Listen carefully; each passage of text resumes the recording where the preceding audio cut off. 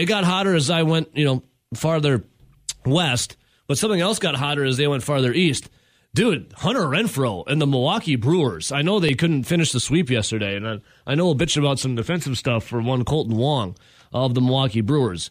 But, oh, my God. Brewers actually went hot? undefeated.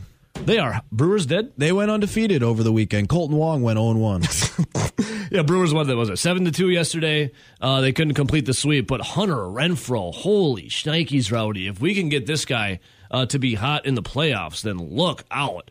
As Renfroe has just been a man possessed, and the Brewers have only lost 2 games since the All-Star break.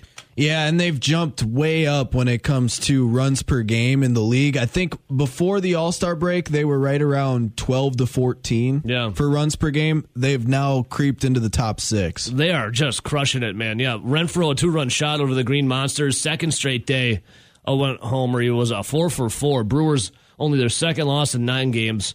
After the All-Star break. Craig Counsell talking about it on Saturday. I was watching some videos getting caught up. Was like everything just seems to be going right for the Milwaukee Brewers, except yesterday. You can't win them all, right, Rowdy? I mean, they've only lost 2 games. No, but you should catch balls that are thrown right at you and hits you right in the mid. And then you come out and have comments saying how it was such a tough play, but you still should have made it. I don't. Have you been able to figure out Colton Wong and his defensive woes this season? Well, at some point you just say you're just not that good at it anymore. You just lose but it eventually? It makes zero sense because he's in the prime of his career. I think it's literally just focus. Let's see. Yeah, Wong dropping the throw on an attempted forced play from Willy Adames. Counsell, as Rowdy just said, quote, "It's a tough catch. It's a player on the run making a 50-foot throw, and it's just kind of at your ankles. Tough play, hope to make it." End quote, Craig Counsell. Oh, how about Renfroe, though, Rowdy? This dude is nuts. Renfroe, 19th homer yesterday. He hit 31 last year in his only season with Boston, and then was dealt to the Crew, obviously, in November. Dude, Hunter Renfroe. So if we look at this Brewers team, Rowdy, are we seeing now the offense? What'd they say? When it gets a little hotter, the offense gets going. It's been hot for a while, though. What are we looking at this offense? Is it just Hunter Renfroe putting it on his back, or is everyone finally just coming around after that break? It's a little bit everyone playing a little bit better. I think everyone since the All-Star break has been playing much better, except for probably Willy Adames. Yeah. Who continues to strike out, pop out, or hit a home run. Yeah, Willie's hitting, 219 now. Did get a hit yesterday, but 4 for 1 of 4. You have Yelly, who's kind of turning around now too, Rowdy. What do we think about Christian Yelich? Yeah, since they put him into the leadoff spot, he's batting 300. Is he worth that $27 million? Still not worth that $27 million, but you'll take what you're getting right now versus what you've got in the last 2 years. Yeah. So trade deadline's coming up for the Milwaukee Brewers, right? What is that? Is that tomorrow or the 5th? It's the 2nd. Tomorrow is the trade deadline. Tomorrow, August 2nd. I think 3 p.m.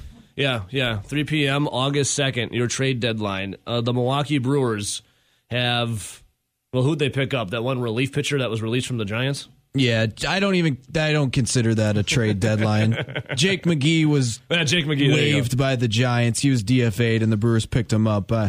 If that's the only move they make, I don't consider that a trade deadline deal. Yeah, that'd be the standing pat for the Milwaukee It's something Brewers. that could help you and could almost be like an in facto relief pitcher pickup, but it's really not a trade. Yeah. Again, this is what happens every trade deadline for the Milwaukee Brewers. This was written yesterday. MLB trade rumors. Brewers. Take a guess who's getting interest for the Brewers for them trading away. It happens every year. Josh Hader. Bingo. Brewers, Josh Hader receiving interest ahead of deadline. So according to John Heyman, the Milwaukee Brewers are receiving calls from teams interested in trading their closer, Josh Hader. Heyman, though, added there's no indication that Hader is actually available, but the Brewers seem willing to listen to offers. What's more likely to happen, If you're a team that's in playoff contention and you have one of the best closers in the game, it's going to be probably pretty hard to sell to your fan base. You're going to trade one of the top closers when you're going to be in the playoffs. I just love these articles every year because in what world would the Brewers, as Rowdy just suggested, trade Josh Hader when they are a playoff team looking to win the NL Central and could help them storm to the World Series? Speaking of storming, what's more likely to happen? It flash floods and rains again in floods casinos in Las Vegas, Rowdy, the desert, or Josh Hader gets traded before tomorrow, 3 p.m.? Well, those flash floods in Vegas, don't they normally happen like once a year? It happened twice. Maybe not to that extent, but normally they get a ton of rain like once a year. Thursday night and Friday night it happened, Rowdy, when I was there. Well, Josh Hader hasn't been traded once he's been in the Brewers organization. So Vegas, you're getting another flash flood coming up here. Yeah, Hader, leads the majors, 29 saves, off to a great start. He had that little hiccup in July, but Hader now putting it back together. Hader, absolutely crazy. Every year, though, you get Hader, we should trade him. Never. And as Rowdy said again, what universe would you suggest? A lot of the guys that the Milwaukee Brewers were linked to. Now, I know that doesn't mean everything, especially because a lot of times when the Brewers make these trades, it kind of comes out of nowhere. Mm-hmm. But a lot of the names that the Brewers have been linked to have, either been dealt, or two, the team saying that they're actually not going to deal the player. Like the Pirates are now saying they're not going to trade Brian Reynolds. Oh, really? But the only name that I've seen the Milwaukee Brewers linked to recently, if they have not already been traded or said they weren't going to be traded, guess who it is? Joey Gallo. I just pulled it up, Rowdy. Joey Gallo, because our guy Terry, the King of the North, God, he called in. Oh, was that like a month ago? We haven't heard from Terry in a while. Terry, if you're out there, brother, we love you. But he had said, getting for Joey Gallo, he wanted to send Yelly for Gallo straight up? That'll never happen. That'll never happen. But right here, another John Heyman tweet. Yankees and Brewers have indeed talked a bit about Joey Gallo. I did laugh at some of the comments. One saying, "Why would the Brewers be interested in Gallo? He sucks." It's funny, Rowdy, because again, I'm not going to keep bringing up Vegas, but some things happened out there where, there's every walk of life out there. I was at some pool party on Saturday, and there was a lot of people that have bartenders that work there that are from some are from California, a lot were from New York, and a lot of them were Yankees fans. Yankees are probably the most well-known team around. And I brought up Joey Gallo, I'm a Brewers fan, and I heard your Joey Gallo suck. And everyone that I ever met, Rowdy, absolutely despised and hated Joey Gallo that was from New York, and rightfully so. The dude's batting what is he batting? It's 165, something like that. Why would the Milwaukee Brewers, now some guys do need just a change of scenery, but why would the Milwaukee Brewers want Joey Gallo, who's batting, let's see here, 159, I just pulled it up. Why would the Milwaukee Brewers, who leading into the All-Star break had their bats pretty quiet, why would you want to bring in a guy who's batting 159? Yeah, that's the thing. It's like you said, change of scenery. Also, hoping that you can get the Texas form instead of the New York form where you have all the media and all the spotlights. He did play a lot better in Arlington and Texas, but still, that's a lot of hope. That's a lot of fingers crossed hope to improve your team, wouldn't you think? Yes. Also, bringing in Joey Gallo. Joey Gallo's played third base and he's played corner outfield. I don't know if he's really going to fit. No. If I don't think he's an improvement at third base. I don't think that at all. And in the corners, you don't really need to upgrade your corners when you have Yelich batting leadoff, hitting 300 since doing so, and Hunter Renfroe being your best offensive player this season, and he's healthy and currently mashing. He's not going to play center field, and if he is, then your defense has definitely gotten worse. Now, obviously, if they were it's already a bad defense. Colton Wong, like yesterday. If they were to trade Josh Hader, that would be probably the biggest explanation you'd have to give to your fan base. But Rowdy, with the second biggest explanation you have to give to your fan base of who's desperately wanting a big bat, why you brought in a guy who's batting 159? So with David Stearns, is he just getting hammered? On Saturday, the Milwaukee Brewers were on FS1. Yeah. So obviously national commentators, they have Frank Thomas and I think Dontrelle Willis was on the call. Ooh, D-Train? It is pretty funny listening to some of those guys talk when they clearly don't watch much about the Brewers. No, yeah. They probably don't even know where they are. Yeah, Frank Thomas before the game, he was talking about, it's going to be interesting to see what the Brewers do. They pitch well and they play good defense, but they need to add a bat. Because he's like, I'd like to see him add one more big bat. Yeah. I'm like, clearly you don't watch them that much because their defense has been dog crap this year. The pitching I'll agree with, but the defense, dog and that continued over the weekend. And you know what? Every single time I feel like there is a big or consistently an error in the field, it always comes from the same guy.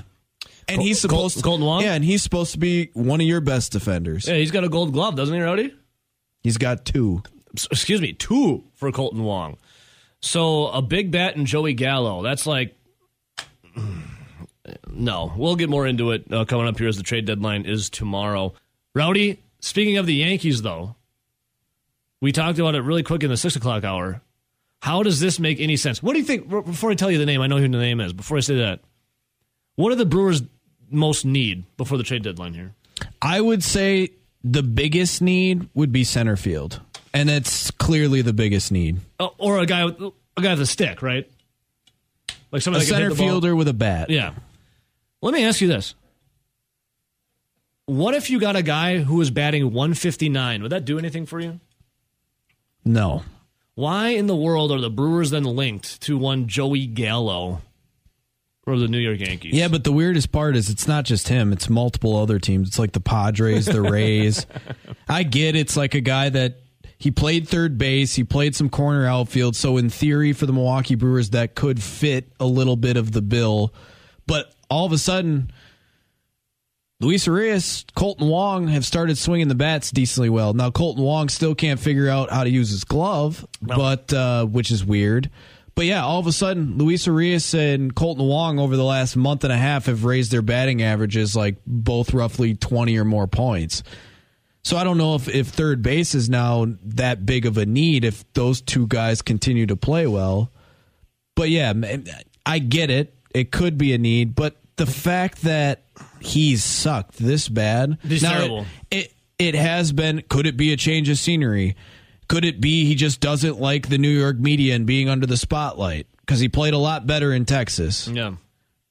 I don't know. Joey Gallo to me has always been a big swing or miss guy. He's well, now he's just a miss guy. Yeah, he's definitely a she-gone movement guy, and he's been missing a lot. Yeah, he is tough. 159 he is batting.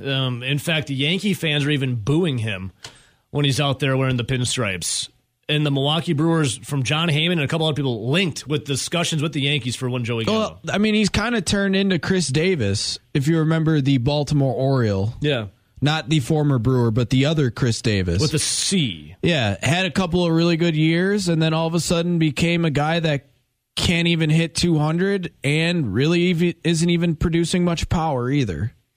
If it's me in the front office, I get that, hey, maybe if you can somehow find that Joey Gallo from years ago where he bats like 240 and hits like 35 bombs and he's actually a decent player, I get it, but if it's me, I'm not going after Joey Gallo. I don't want to give up anything to get that. He's batting 159. Like, you should give up a bag of balls to get him. I wouldn't even want to give up a bag of balls. I would have to have the Yankees be like, here, take him from us. Would you give up Hank the dog for him?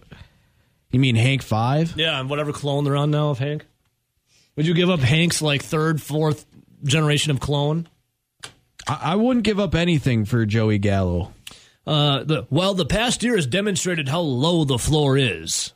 Gallo is perhaps the most intriguing bat on the trade block because he has plenty of upside of his career and maybe just needs a change of scenery. I'd have to have the Yankees pay for a lot of that contract, and they maybe get like a low-level minor leaguer. Let's see here.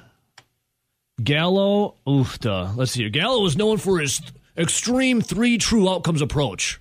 For his career, 37.1% of his plate appearances have ended in a strikeout, 15% in a walk, and 6.4% in home runs. Gallo owns just a lifetime .201 batting average, but the walks and home runs have helped him post a solid 111 OPS plus. He has also provided value in the field, grading as a plus outfielder. He's batting 159.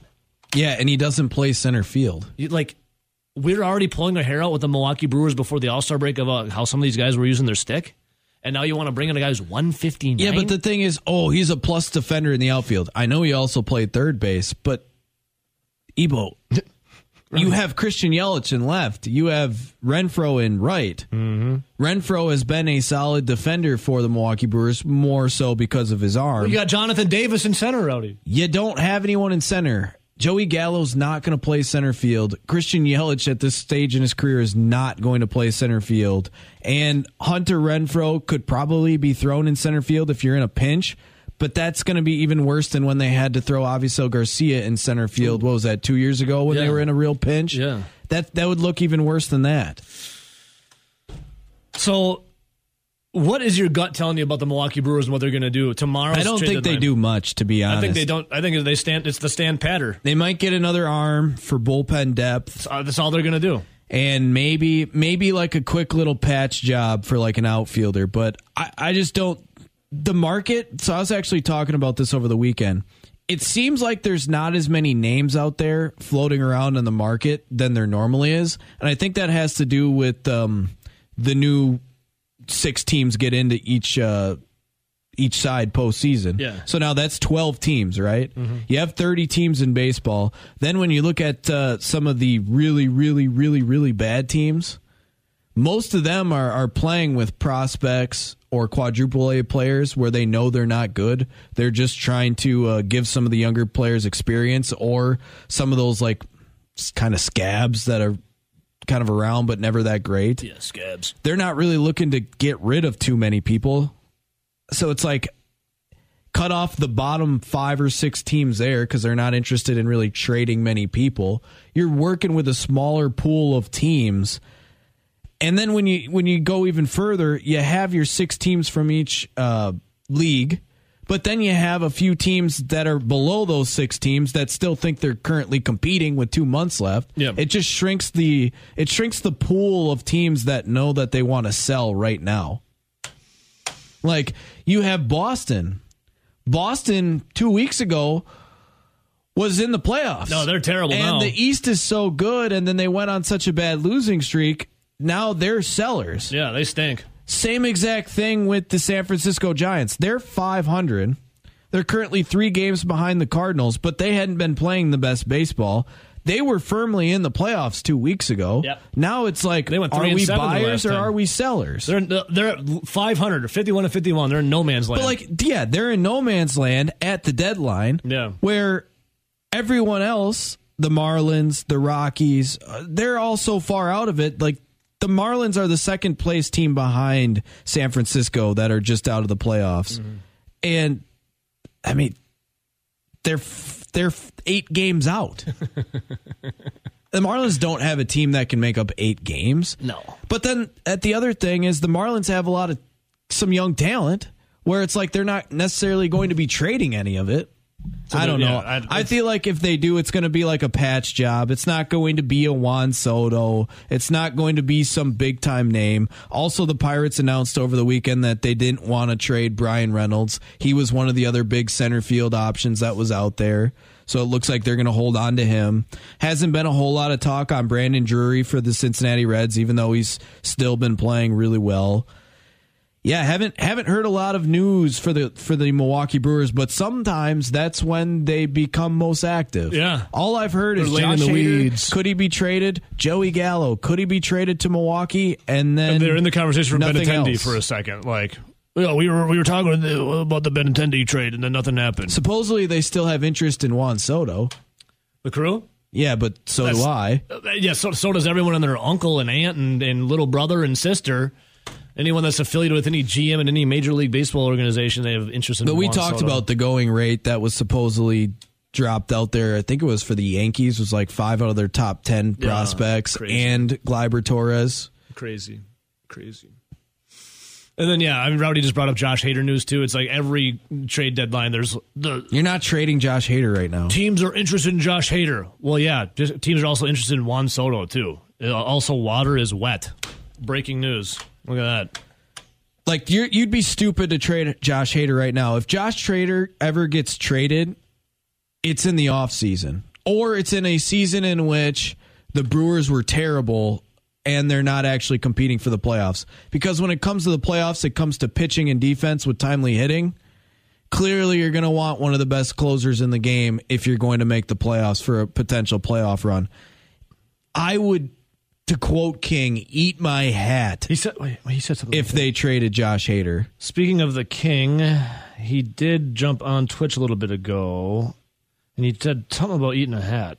I'll have to go find it again for you. I don't see it. Oh, he says, I'll eat my hat if the Bears win more than 7 games. That's what he said. That's what it was. So King, I'll eat that hat with you, too, if the Bears win more than 7 games. But yeah, Rowdy, I mean, will you eat your hat then for if Josh Hader gets traded? I just don't see how he would be traded right now. No. If he got traded in the offseason, like if he gets traded in December or January, would I be surprised? No, it kind of makes sense, right? He was going into his last year. You're trying to get a haul for him. But to trade him right now at the trade deadline doesn't make sense when you have a team that's competing that you plan on being in the playoffs. Yeah. So there you go. What are the Brewers going to do? Pop quiz, hot shot. The trade deadline's tomorrow at 3 p.m. What do you do? What do you do? The Brewers probably nothing. They'll get a low-level reliever or a mid-level reliever. I think right now we can come back. We can talk a little bit more Brewers because I did do a deep dive into their injuries because they've had a ton of them. Let's do it. You will feel a little bit better even if the Brewers made absolutely no moves after this injury update. All right, something else I might be bashing my head over, Rowdy, is the Brewers and the trade deadline. If they were to get Joey Gallo, I have no idea what to do. You went through their injuries. Yeah, so it was, I can't remember if this was Friday night or Saturday afternoon. I was like, I haven't checked in on some of their injury updates, and you know how they've been plagued with injuries this year. Yeah.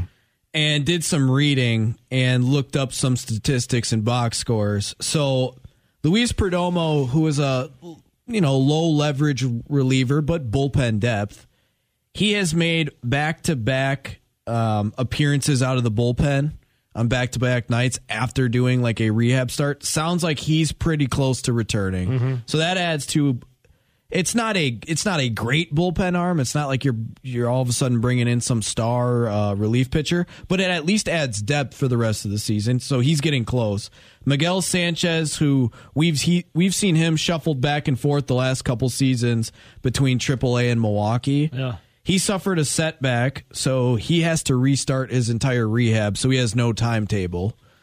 That's actually the only bad news that there was. Justin Topa had now made, when I was looking at it, 3 starts at AAA Nashville. All 3, he did not give up a run. Yeah. Justin Topa was a guy that was absolutely electric like 2 years ago for the Brewers. But that's the thing with him in his career. He's been really good with a big-time fastball and a big-time running fastball. What happened to that guy? He hasn't been able to stay healthy. Yeah. He's had like 2 or 3 Tommy John surgeries, and then I don't know if you saw what has kept him out so far this year, but they ended up in his one physical before the season, said he was having some arm issues where his arm hurt. Well, he got it looked at. He ended up having a golf ball-sized scar tissue in his elbow. So I remember you telling me that. It had to be removed. Look at your elbow. Yeah. Imagine there being a golf ball in it. Golf ball sized scar tissue in there. Yeah, that's wouldn't feel good. But yes, he's now made, as of Saturday, he had made 3 appearances, having given up a run in Nashville. So they think that he could be back sooner than later. Mm-hmm. Jake Cousins, Kirk Cousins' cousin. Yeah, Jake Cousins. He was a guy that was a pretty good arm for them out of the bullpen. Big strikeout guy last season. Remember, he got hurt early, like the second or third week of the season. Mm-hmm. He has now made appearances in rookie ball and AAA for rehab. They believe he could be back sooner than later, so that's another bullpen arm. And then Adrian Hauser started throwing a bullpen over that week, and he was supposed to start simulated games coming up that weekend and further on before he went out for rehab starts. They were thinking he would be probably somewhere between 2 and 3 weeks away. Yeah. So that's another one of your starters, because they've had injuries to 4 out of their top 6 starters. Mm-hmm. And then Freddie Peralta, which was the big news, had made his second start in AAA and has looked pretty good in both of those starts, and he's actually getting the call up early. Yeah. At the time I was reading that article, Ebo, they thought he'd be about 2 weeks away. Turns out he's going to be about less than a week away, as they're bringing it up early. Pittsburgh, yeah. And then the only other injury that there is, but there's not a ton of news on it, is Jace Peterson's elbow. He had to get a shot in his elbow, and he's probably going to be out until at least mid-August. But when you talk about it, all of these guys outside of Miguel Sanchez, who's completely has to restart his rehab, and Jace Peterson, who you know is going to be out until at least mid-August, just because of the shot in the elbow. Yeah. Everyone else sounds like they should be back in the next 2 or 3 weeks, or at least be able to be lifted to that Milwaukee Brewers roster in the next 2 or 3 weeks. And Justin Topa, guy that's electric. If he can stay healthy, maybe that's a impact arm if he's as good as he was in 2020. For sure. But then it's just, in general, it's the same thing with Jake Cousins. He had an electric arm last year. Hadn't really got to use him, and he struggled early. Could have been because he had a sore elbow. But then, just in general, it's a lot of pitching depth that you haven't had. So maybe they don't need to do that then in the trade deadline. I think you still got to go get at least one more solid reliever. Just A, for the insurance, and B, for those 6, 7, 8, 9, ninth innings.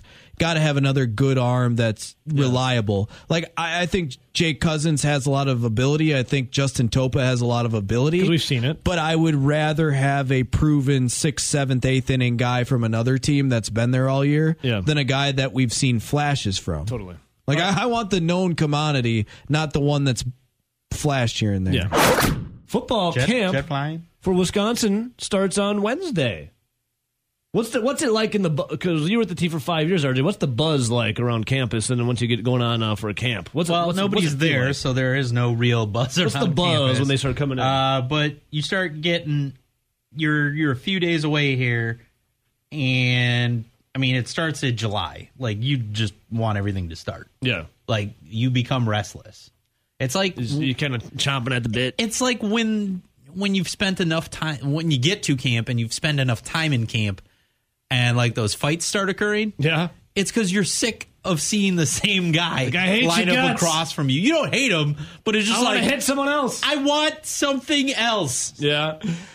So on Friday when I was gone, what were because Zach and obviously Ben were at Big Ten Media Days. What was the scuttlebutt? Did you guys talk Wisconsin football on Friday at all? Just talking recapping Big Ten Media Days. Yeah, we talked. It was a little bit of Big Ten Media Days, a little bit of Wisconsin football, but I would say the majority of the show was Brewers and Packers. Okay, yeah. And once football comes around, I mean that really starts on PJ Fleck. Oh, that's easy to do. Yeah. Let's see. The UW enters camp with several new faces at coaching staff. You got the new offensive coordinator Bobby Ingram, who was the former Baltimore Ravens tight end coach. Yep. So, going to attempt to reinvigorate a stagnant Badgers offense that produced fewer than 26 points per game in back-to-back seasons for the first time since 1991. Do you think, and I hate reverting back to to blame COVID and stuff and this and that, but do you think that COVID really now Wisconsin's not like a juggernaut like Ohio State when it comes to things, and I know Michigan went out there and won the Big Ten, but do you think that for a program like Wisconsin that you saw steadily going up, do you think COVID really threw a monkey wrench into their ascent up into maybe that tier 1 instead of straddling the tier 1, tier 2? It threw a wrench into their recruiting. I think that's the only part that it really threw a wrench into. And not the play calling. I think we also had an issue of the former offensive coordinator, O-line coach, maybe not being as good as everybody thought he was. I mean, heck, we've been talking about ever since Bob Bostad came back, hey, your best O-line coach is now coaching your linebackers. Yeah. You had that. You had the situation where we saw it this year during the first round of, and it's not like the 4 or 5 star recruits, but kids commit immediately once they step foot on campus here. Yeah. When you have to do everything strictly virtual, it's kind of hard to sell them on it. What Madison is like. Yeah, because hell, you got guys coming from Hawaii that want to be here. Right. Huh? Yeah. Hawaii, well, obviously I get their football program and their stadium's condemned. So you're but the sights and sounds of Hawaii, and then you come here and you're like, oh my God. Once you get to Madison and you look around the campus, you're like, this place freaking rules. Yeah. And that's been something almost every coaching staff could do when kids came to Madison. Yeah. And it's one of those, you see, some of these ridiculous locker rooms and facilities. Oh, dude. I mean, they have to be like that, because I'm sorry, Tuscaloosa, Alabama ain't that great of a place to go. No, but oh my God, it's palatial when you walk into that locker room. Outside of that, it's not anything to write home about. No. Madison, like, it's hard to come to Madison on a beautiful day and they take them to the Edgewater, sit on that patio overlooking the lake, having some really good food and just enjoying the weather and not bringing up the winters. And hey, I mean, with the way things are going, maybe what we've been told, it'll be tropical coming up, right, Rowdy? We'll have the Packers have the Super Bowl in 2050, but as you have them down there around the Union with the food or whatever, you just drop the and it only gets about 15 degrees colder than this. It's just beautiful, the sight lines. All right, so of camp starting on Wednesday. Paul Chris was talking about how the likes of like Ches Malusi, who's coming back from an ACL injury and Guerrendo foot injury, they're going to partake. Limited participation, but looking at the running back room right now, obviously the bread and butter of Wisconsin is, big time running back. Yeah, Braylon Allen out there toting the rock. Mm-hmm. Yeah, Jackson Aker officially moved to fullback. We saw Zach tweet that out from Big Ten Media Days. And then, I guess that's always the question, and it gets kind of, every year we kind of talk about this, and it's the same thing. It's, can the quarterback take the next step, i.e. Graham Mertz, and, what's going to happen to those wide receivers? Chimere Dike. I mean, is he supplanted as the true number one for Wisconsin? He's your number one right now, but you also look at some of these younger guys. Keontae Lewis, the transfer coming in. Yeah, there's Keontae Lewis. Skylar Bell. Allen and Bell were the two that had flashes in the Vegas Bowl against Arizona State, but they were also two true freshmen that really never got any run because Kendrick Pryor and Danny Davis were Jack Dunn. Don't forget Jack Dunn. And Jack Dunn were the long-time receivers that had been there forever. And then there's you're thinking like Marcus Allen or Dean Ingram or Steven Steffen, one of those two. Brady, who. He's one of those Michigan kids that came in that 5-kid Michigan class. He stayed around. He's supposed to be decent, but that's another one. Got buried due to the top 3 guys. And I found it interesting, Chris' comments. We're going to have a lot of competitions at a lot of positions. This is a good thing, though. Yeah, it's absolutely a good thing. Yeah. That's the first time I've heard that in a long time. Just not a quarterback. Well, who else are you going to play? I'm saying there's no competition. Well, also at receiver, Dean Ingram's just switched to receiver. He's been playing corner. Yeah. So you got a lot of new faces, and we'll see what we got there. But it's kind of crazy the amount of new faces we'll see in that receiving core outside of Chimere Dike, and some of them we have seen, like you said, bowl game, but they haven't gotten a lot of chance to do anything. Yeah, and again, I mean, when it comes to chance, especially those wide receivers, it's like, what can Graham Mertz do? And I'm kind of getting I think we're all kind of just sick of the plans. Like, well, this has got to be the year. Can he take that next step? It's like, yes. But you were talking about, offensive line. It's nice to have stability there. We already had some on the tip of your tongue. No, I'm looking at the offense for the Wisconsin Badgers, and obviously you're going to say, well, we need the quarterback to play well. But that's every single team, because if you don't have good quarterback play, you're not going to go that far. But I look at the offensive line, and I know they have a lot of high-rated stars. Yeah. A lot of people are in favor of Bostad moving back to the offensive line. And I just feel like that offensive line should be a lot better. We saw that once they got Braylon Allen running the football, the offensive line looked more inspired. Yeah. But also, another thing is they just seem too talented to not continue to get better. Yeah. Right. And then with the running backs, that you have Braylon Allen. You know that if Ches Malusi is healthy, you got a nice 1-2 punch. I don't know. I feel like I have more question marks about the tight end room than I do the wide receiver room. Yeah, that's one. You missing Barry Alvarez's grandson? Well, I mean, you knew that when Jake Ferguson was there, you knew that he was going to be good for a few catches a game, if not more, and he was going to do all the things that you asked him to do. Mm-hmm. Like, can you name a tight end? Outside of Cam Large, who was the only one who didn't get injured. You got Hayden Rucci, who's been injured. And he was a big-time recruit. Eschenbach, who was hurt. Yeah. Who is the Cundiff, Let's see who here. got hurt. So, I mean, like, outside of Cam Large, anyone you name has not had playing time because they've been out with injury. Well, the thing with Cundiff, Jack Pugh, Cole Dakovich. Isn't he the one who had the Jalen longest Franklin play from scrimmage? he had this. He had a couple of nice plays in this season, and it was like, man, maybe that's the guy that's going to be the guy after Jake Ferguson, because he had that really deep play against Notre Dame where he caught it over his shoulder, but then he tore his ACL, if I remember correctly. Or is he the one who broke his leg, got carted off the field? He did something to his leg where all of a sudden he was done for the season. That was the injury down in the red zone near the south end zone that all of a sudden everybody turns and is like, get out of here. Like, I'll be honest, Cundiff was the only name that I could have came up with off the top of my head once Ferguson graduated. Yeah.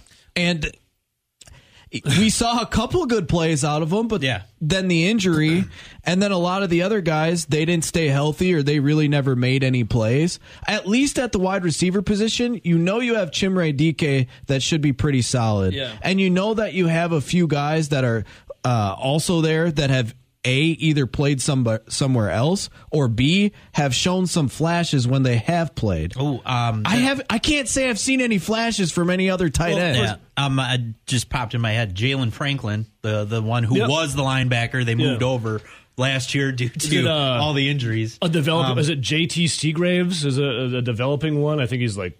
I'm trying to think of like. I pulled up the roster here. A group consists of core players guaranteed to be starting for UW. There is not a single tight end I'm reading here that's going to be a guaranteed starter for UW. It's Graham Mertz, Braylon Allen, Chimere Dike, Tyler Beach, Joe Tippmann, Jack Nelson, Keanu Benton, Mullins, Turner, Herbig, Shaw, Smith, Torchio. There is no tight end on a guaranteed starting list. Yeah, I mean, and it's not going to be. And Rowdy's right, though. I mean, it's a safety blanket. Like, Jake Ferguson, you knew. Yeah. Like, he's going to be a beast. Right, and these other guys, I mean, some of them are relatively better recruited, but they've been, like last year, everybody was out with injury except Cam Large. Clay Cundiff, the one tight end that made that huge play against Notre Dame. Here's his career summary at Wisconsin. Redshirt in 2019, but appeared in one game. Did not play in 2020. And then in 2021, he appeared in 5 games before suffering a knee injury against Iowa, missed the rest of the season. Had 3 catches for 86 yards and that 43-yard catch against, no, that wasn't Notre Dame, it was Michigan. Oh, Michigan, okay. Who was the one who caught the over-the-shoulder against Notre Dame? It could have been him. But he had 2 huge catches against Michigan. But that's the thing, it's like, other than that, you can't name another tight end because it was Jake Ferguson. He was always there. He was a good player. Clearly, he was drafted by the Cowboys. Yeah. But that's why I'm a little nervous about tight end, because you can't come up with another name. Well, if they can block, we should be okay. Yeah, there you go. If they can block, we're good. Like, you can come up with the Skylar Bells or the Marcus Allens, the guys that were, 4, 5, 6 on the depth chart. 4, 5, 6 on the tight end depth chart was injured. Mm-hmm. All right, so another question mark for Wisconsin is, and Rowdy, you said you're pretty comfortable with the offensive line. You just want to see it, obviously? I think the philosophy that Bostad brings versus Rudolph is something that I like more. Not the, hey, I just want my best 5 guys on the offensive line. I don't care if you're not really a guard. That's one of the best things I heard from his press conference. And when you were on vacay, what was it, 2 weeks ago, Nelly? RJ was in, and he said the same thing. He's like, you know what? I don't want just your best guys out there willy-nilly positions. Like, if he's going to play guard, he's playing guard. He's playing tackle, he's playing tackle. And he flat out said, like you're alluding to, when in his introductory press conference, said, if I recruited you for a tackle, you're playing tackle. Well, that's the thing. It's like, you look at that. Play the position I got you for. That mismatch of the line that they've had the last couple of years. Right. And it's, you know that they're talented, and you see those streaks at times where the offensive line just looks really dominant. Yep. And then at other times it looks like they're not exactly sure what they're doing out there. Yeah. I feel like, just for an example, you have Jack Nelson, who played left tackle his entire high school career. Then you move him into a guard position. That's one big guard. Yeah. At 6'7", you don't see a lot of guards that are that big.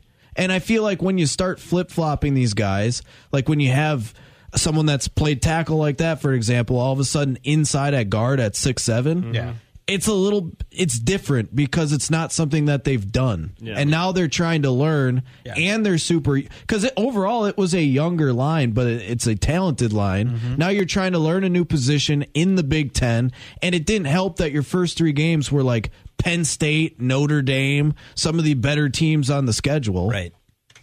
All right, so a little talk there of what's going to go on here as fall camp get underway on Wednesday. And then I want to get a little compare and contrast here when it comes to defense. Because don't we know Wisconsin's always got a pretty damn good defense? Yeah, I mean, that's one I'm not going to worry about. Not worried about it? Until I actually have to. All right, something that always worries me when it comes to defense resides in the professional ranks, and that's for the Green Bay Packers. As a Packer fan, from the relevancy of the Badgers... Yeah. Getting all the doldrums and the Packers getting all the doldrums of relevancy. What have we known about the two teams? Badgers, really good defense. Yeah. Packers, jet black hair, Dom Capers. Right? I mean, Jim Leonard saying no because he knows what he can control. Preston Smith making some comments as training camp gets underway again coming up here today. They had off yesterday, but over the weekend, Preston Smith talking about the defense. We feed off each other, so he play well, I'm going to play well. I'm ready to go out there and play with him, see what he got, give him what I got, and play with these guys like Jaron and Kenny and Dean, and then even the young rookie B.Y. I'm just ready to get out there and play with these guys and contribute to a winning season. All right, we've had a lot of chatter about the defense. They're going to be top 5. Some saying we'll be the best in the NFL. Aaron Rodgers joking about the wide receivers room when training camp started last week, saying we're a defensive team now. Do you buy it? I know. What's the biggest question marks for you guys on this Packers defense? Because it's easy to say, look at the roster, and say, oh yeah, they were pretty good last year. They're probably constructed how they are now for a full season is even better. I think it's in the middle for the Packers defense. What's the biggest question mark for you guys? Because everyone's talking like they're going to be lights out. This is top 5. Yes, I know my question marks. It's Devondre Campbell. Yeah. In the middle. Pretty much outside of Kenny Clark. Can he duplicate what he did last year? Can Rasul Douglas duplicate? That was the second one. Yeah. It's Rasul Douglas and Devondre Campbell. Because Campbell, average linebacker in Atlanta in his other stops before Green Bay. Mm-hmm. Now he claims, and the Packers claim, that he's just a better scheme fit here in Green Bay. Okay, I haven't seen him play anywhere else where he's played to this type of level. Maybe there's something to that, right? Mm-hmm. But he's got to duplicate it. He just signed a contract. He's going to be there now for the next 3 years in Green Bay, and he's going to be making some decent money. But then the other part of that is, can Rasul Douglas continue to play at that level? Because if he can, now you have 3 corners that are really good to go along with the rest of that secondary. But Rasul Douglas hasn't been able to consistently play at that level his entire career. He had like a decent season or 2 in Philly, kind of faded there, was kind of bouncing around from team to team, was on the Cardinals practice squad before the Packers claimed him. Mm-hmm. I mean, it's not like he consistently has done this for years and years and years in the NFL. Yeah, and he got a nice little 3-year deal as well. Yeah. So those are the 2 big guys. Are they not one-hit wonders? That have to play well. Totally. I think it's in the middle of the defense. You got the Rasul Douglas, and then just is the hype real for the Packers defense? Well, our whole lives, what have you known? Bad defense. You know that Kenny Clark is going to be a top 5 nose tackle in the NFL. Sometimes opportunistic. Yeah. Yes. Even if Rashawn Gary and Preston Smith don't play well, you're going to imagine that there's still a decent 1-2 punch. Mm-hmm. Mm-hmm. Yeah. Then you look at the secondary. We know what Amos is, and he's going to be one of the better safeties in the league. Yeah. And we know what Savage is. Yep. He's going to be a solid, serviceable starter. Right. I mean, you look around, it kind of, if you can get that good like nickel/third corner and your middle to play well again, you should have a good team, clearly. Mm-hmm. All right, boys. And it's for a full year, because remember, Douglas didn't get there until that Arizona Cardinal game, which was late October, early November, because that was when almost everyone on the Packers tore an ACL. He came in hot, man. Yep. Look good. And then, all right, so I'm going to do a Twitter poll. Which defense will have which team will have the higher ranked defense come season end? Packers or Badgers? See, that's an interesting question to answer, because the Badgers. Thank you. I thought of it on the plane yesterday. The Badgers. Think about how many teams there are. Yep. Now, would you say like a percentile? I mean, I haven't hit submit yet. You want me to kind of? I'm just saying because fiddle around on it. The easy answer would be the Packers because there's only 32 teams in the NFL. But look at what the Badgers have done. I mean, they haven't been outside of the top 10 for a few years. Yeah, and the West. I mean, obviously, look at who's their hardest games here. Ohio State. You got who else? Ohio is on the State road? could put up 60 on the Badgers, and I wouldn't be surprised. And then you got a bunch of cupcakes that still to start. might make their defense like third in scoring. Yeah. Like, does anybody look at like these preseason like, hey, these are how we rate the wide receivers in college football and the running backs and all this stuff? Ohio State should run through the totally. Big Ten. I mean, it's one of those if you're returning a lot to a certain position and your position gets ranked high, I pay attention to it. If it's a bunch of freshmen, it's like basketball. You throw a freshman on the preseason All-American. Let him prove himself first. He's never played in the NCAA. Have you seen? Oh, clearly Ohio State has a Heisman front runner at quarterback in C.J. Stroud right now. Yep. That's a given. We always know that on offense and defensive line, Ohio State is going to be solid. Yep. Even in years that they're not great, their offense and defensive lines are solid. Yeah. Then you look at their running back position. They're supposed to have 2 really good running backs this next year. And we haven't even talked about the receiver position, who, if you've seen the top 50 college football wide receiver lists, they have 3 on there. Everywhere. And some people are arguing that they should have 4. Yeah, I mean, 4 receivers in the top 50? Yeah, they're loaded. If the Badgers get 1, we feel ecstatic about it. you have loaded. Smith and Jigba coming back. Marvin Harrison Jr. Egbuka? Yeah, you nailed Something it. like yeah, that. you got it. Totally. And yeah, Harrison Jr. I mean, They're saying he's probably on pace to have a big breakout year, too. Yeah. And I mean, just right there, like you named. Okay, well, look It's at ridiculous. Look at Wisconsin's schedule, though. Ohio State, we were just talking about, they could boat race them and affect the defensive rankings come season's end. But it's the battle of the states: Illinois State, Washington State, New Mexico State. Are they going to be putting up points on the Badgers' defense? No. Is Illinois going to be putting up points on the Badgers' defense at Camp Randall? Is Northwestern going to be putting up points on the Badgers' defense? If you think of Illinois State and you think of New Mexico State, Is Maryland? if the Wisconsin Badgers actually play high pressure defense for an entire game and don't take their foot off the pedal, you can't imagine that Illinois State or New Mexico State scores more than single digit. Yeah. There's no way they get to double digits. So you look at this Wisconsin schedule. The only team you're worried about putting up big numbers: Ohio State, obviously, Clearly. Michigan State and East Lansing. I think it still might be a little early there for Mel Tucker. They're getting better recruits. I get that, but I still don't know. Then Iowa. I mean, what are they going to do in Iowa? Yeah. The game's going to be like 10-7 against Iowa. The systems that Washington State and Maryland run, and Nebraska, those are ones where you could see them putting up points solely because it's it's the spread option, and really the option isn't there. It's just almost air raid for most of them, for those 3. And you're telling me that's the type of system we saw it. Like Nebraska came darn close to beating Wisconsin last year. So that kind of system scares me. But those 3 teams I also don't see having great defenses to stop other people. You're telling me that this team right here. No, so you look at this and you're like, all right, Wisconsin's going to be a beast, and this is something that we don't ever have worry about is Wisconsin's defense. Then I just put the Twitter poll up. I'm just going to make it simple. Just go vote. Packers or Badgers. Come season's end, who's going to have the higher ranked defense? And then you look at the Packers, look at the teams they play twice every year in the NFC North. Yeah. They're going to be abysmal.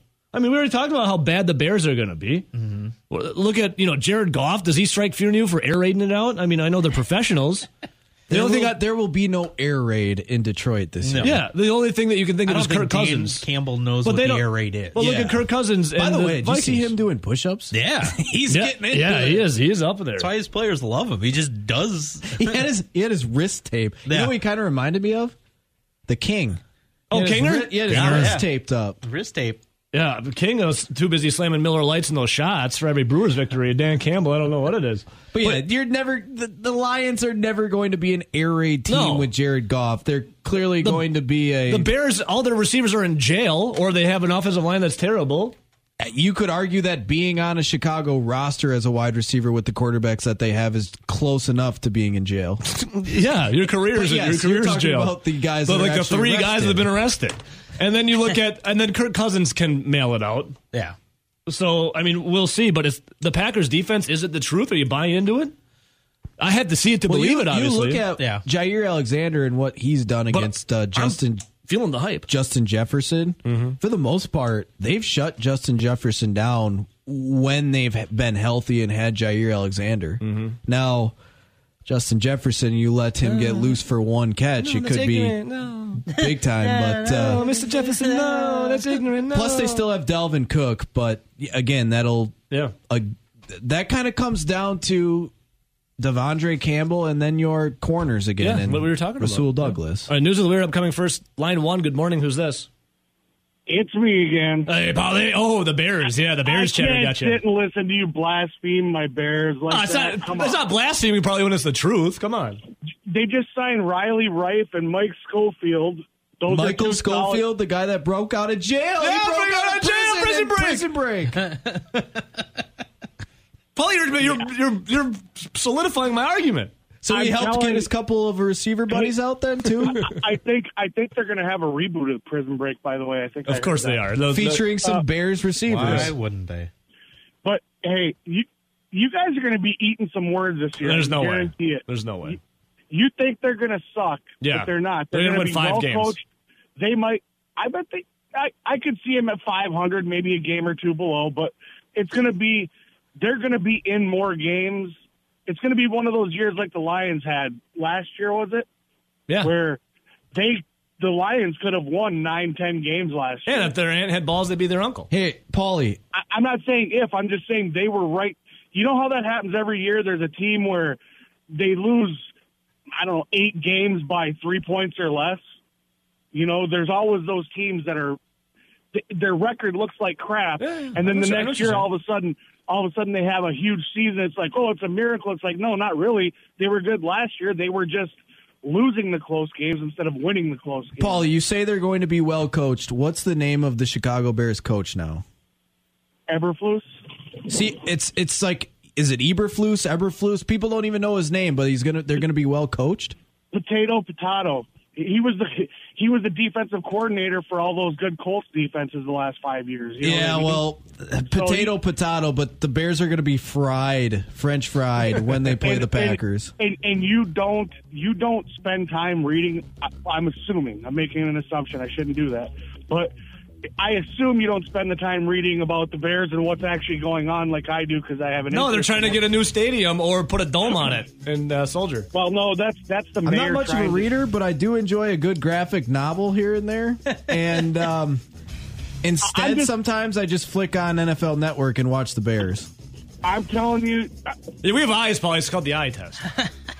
They're gonna be well. You hear what the players are saying. He is holding everybody accountable. There is no. You definitely are listening to the coach talk. Holding everyone accountable. No, you see you can hear the difference from the interviews of the players based on Nagy and Eberflus. Was it 5.5 or 6.5? The Vegas over. I'd have to look. Well, Paulie, we'll do a bet. I'll figure it out and do a bet with you. Okay. I'll take the under. Fine. I'm just saying, like, it's going to be solid. They're going to be a solid team. They're going to be a solid number 2. And I'm not talking second in the division. I'm talking about a big stinky turd.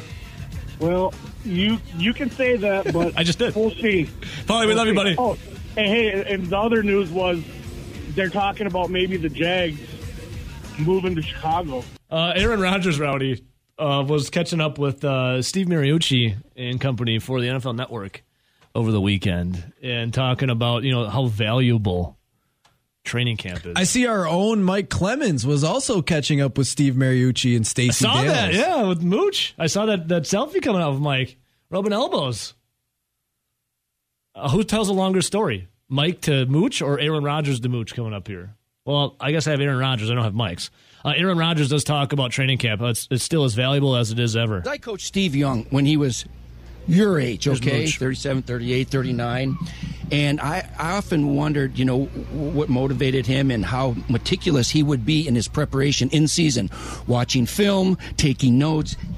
His hair, he's left-handed, and he'd be taking notes on 23Z and two-jet flanker drive for the 8 millionth time, right?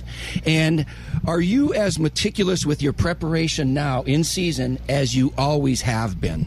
I'm going to pause it real quick. I think Mooch might ask as long as questions as our guy Mike Clemens. Yeah, I think you learn how to get yourself ready to play, though. I'll tell you, in training camp, I'm still taking notes on 200 jet wide dragon lion, and the same progression stuff. And we call flanker drive zebra out differently now, but still it's the same notes, because the more times you write it down, the more it gets ingrained in your mind. I got Tom Clements back in the room. He said things to me in 2006 that stuck with me that I still blurt out, and we have some laughs with already in the room about just that way of coaching and learning that you can connect with a phrase or an image or a thought or an experience to learn these plays. I think is so very important. But I'm still taking the same notes. It's learning that what preparation works best for you, a combination of the film study, the study of your own plan, and then leaving room for the instincts and reactions to take over. All right, so Roger's talking about preseason being the most invaluable.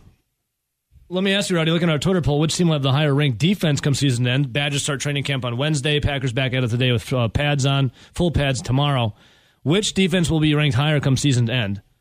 We know Rodgers is good at what he does. The Packers defense is always a head scratcher. Badgers or Packers? Right now, 54% going with the Wisconsin Badgers will have a higher ranked defense come season. Well, I know that they're going to be good at the linebacker position, and I know that they're going to be good with Keanu Benton on the defensive line, and you'd imagine that they do figure out a way, because didn't they bring in a few different transfers in the secondary? They do have some experience returning in the secondary. Yeah. I'll go with the Packers, but the reason being, it's more or less just mathematics. Well, there's a ton of Division I football teams versus just 32 NFL teams. Mm-hmm. Say the Packers were dead last in the NFL. Dead last, 32nd. Yeah. Badgers could have a hell of a defense and still be ranked 33rd. That's a good point. I'll go with the Packers. Just odds. Oh, we say good morning if he is ready. Yeah? Oh, yeah. To a well-adverse traveler, man knows all about the airports and rental cars and minimal amounts of partying. I had no problems in my flights. Ben, on the other hand, man, the Denver airport got you? Benjamin, good morning. Hey, guys. How's traveling? Happy Monday. Didn't get in until 1 a.m. last night. Was supposed to get in around 9 p.m., but delays, I don't know. So big complaints for the flying for you. Air travel's a disaster. You want to know my biggest complaint, Ben? You couldn't recline your seat? Yeah. Were you listening? I couldn't recline my seat again. No, but I knew that was coming. That was my only complaint. Couldn't recline my friggin' seat. This big dude in front of me did recline his seat. Oh, God bless him. He paid for that privilege. On the plane, it was fine. I'm not going to name names, but the state of air travel in our country is pretty sad. United. Just delays. Should have fought Spirit like I did. It was beautiful. Cancellations. Spirit. I even brought in. You remember I guys told you last time that I was like paying for the mini bottles of liquor. I just brought a bunch of my carry-on. They didn't do anything about it. I just started slamming them on the plane. Nice. Apparently, it's frowned upon. Yeah, it is. Fine with me. I got a good buzz on that flight. I couldn't even keep my eyes open. It was a long day. I'm excited to be back. Nelson, I heard Friday was eventful. Yeah, I also heard Friday was very eventful. It was something. I heard it was a good time. You and Zach best friends now? Yeah, how was the show with Zach? Gloves came off in the first few segments. It's because of the whole gas tank thing? And then it got the show back on the rails, but the 7 o'clock hour. So come 7 to 10, you guys buddy? Like, how'd it go? Not buddy, but we did the show. Okay. Ben, a question for you before you get this phone call. As Mr. Wisconsin that you are with the Badgers, who will have a better defensive ranking come season's end? The Packers, who everyone's talking about top 5, number 1 defense, if you buy it, I mean. I need to see it still. Or the Badgers, who are always having a juggernaut of a defense. Ranking in the country? No, just like who will have a higher ranking? I mean, the Packers, because... You think so? I've never seen the Packers have a good defense. To me, there are 32 NFL teams. There are 130, maybe 131. Aren't the Badgers always college they football. Haven't been outside the top 10 in how many years? 2018. 2020 they might have been outside the top 10, but that was weird. I think there's a much better chance they finish in the 20s, which is still, means they have a good defense. It's just not top of the country dominant like it was last season. And the Packers, I think, are a lock to finish top 5. A lock? Yeah, absolutely. My whole life, I've never really seen a good Packers defense. I've seen ball hawking and opportunistic ones, like when they won the Super Bowl. Well, I've never seen a juggernaut of a Green Bay Packers defense. They're deep nearly everywhere except outside linebacker. They get a couple layups in the division. They play Jared Goff twice. They play Justin Fields twice. Yep. And I need to check exactly how their schedule compares to last season. But look at the Badgers schedule, though. I mean, Ohio State's one that can run you up. They're the only one. Maybe Maryland. Maryland might have the best. They might have the second best wide receiving core in the Big Ten behind Ohio State, and Talia can sling it. So their playing style, Nebraska might scare you a little bit. Aside from that, I mean, Purdue can throw, but we saw what happened last year. They can't run the football, so I don't think they can do much. Minnesota will be quite good, but that's a low-scoring game. Well, our guy Vagabond Johnny just said, hold on a second. Ben 2 weeks ago said the Badgers D would finish closer to 5th than 30th. Now he's saying the 20s? Did I say that? Well, if I had to compare the two, I think the Packers have a better chance of being ranked higher. All right. I might have said the 5th to 30th. I can take it. If I had to predict today, I would say in the teens. Okay. But that is kind of close to the 20s. We'll see what happens. There's no wrong answer right now.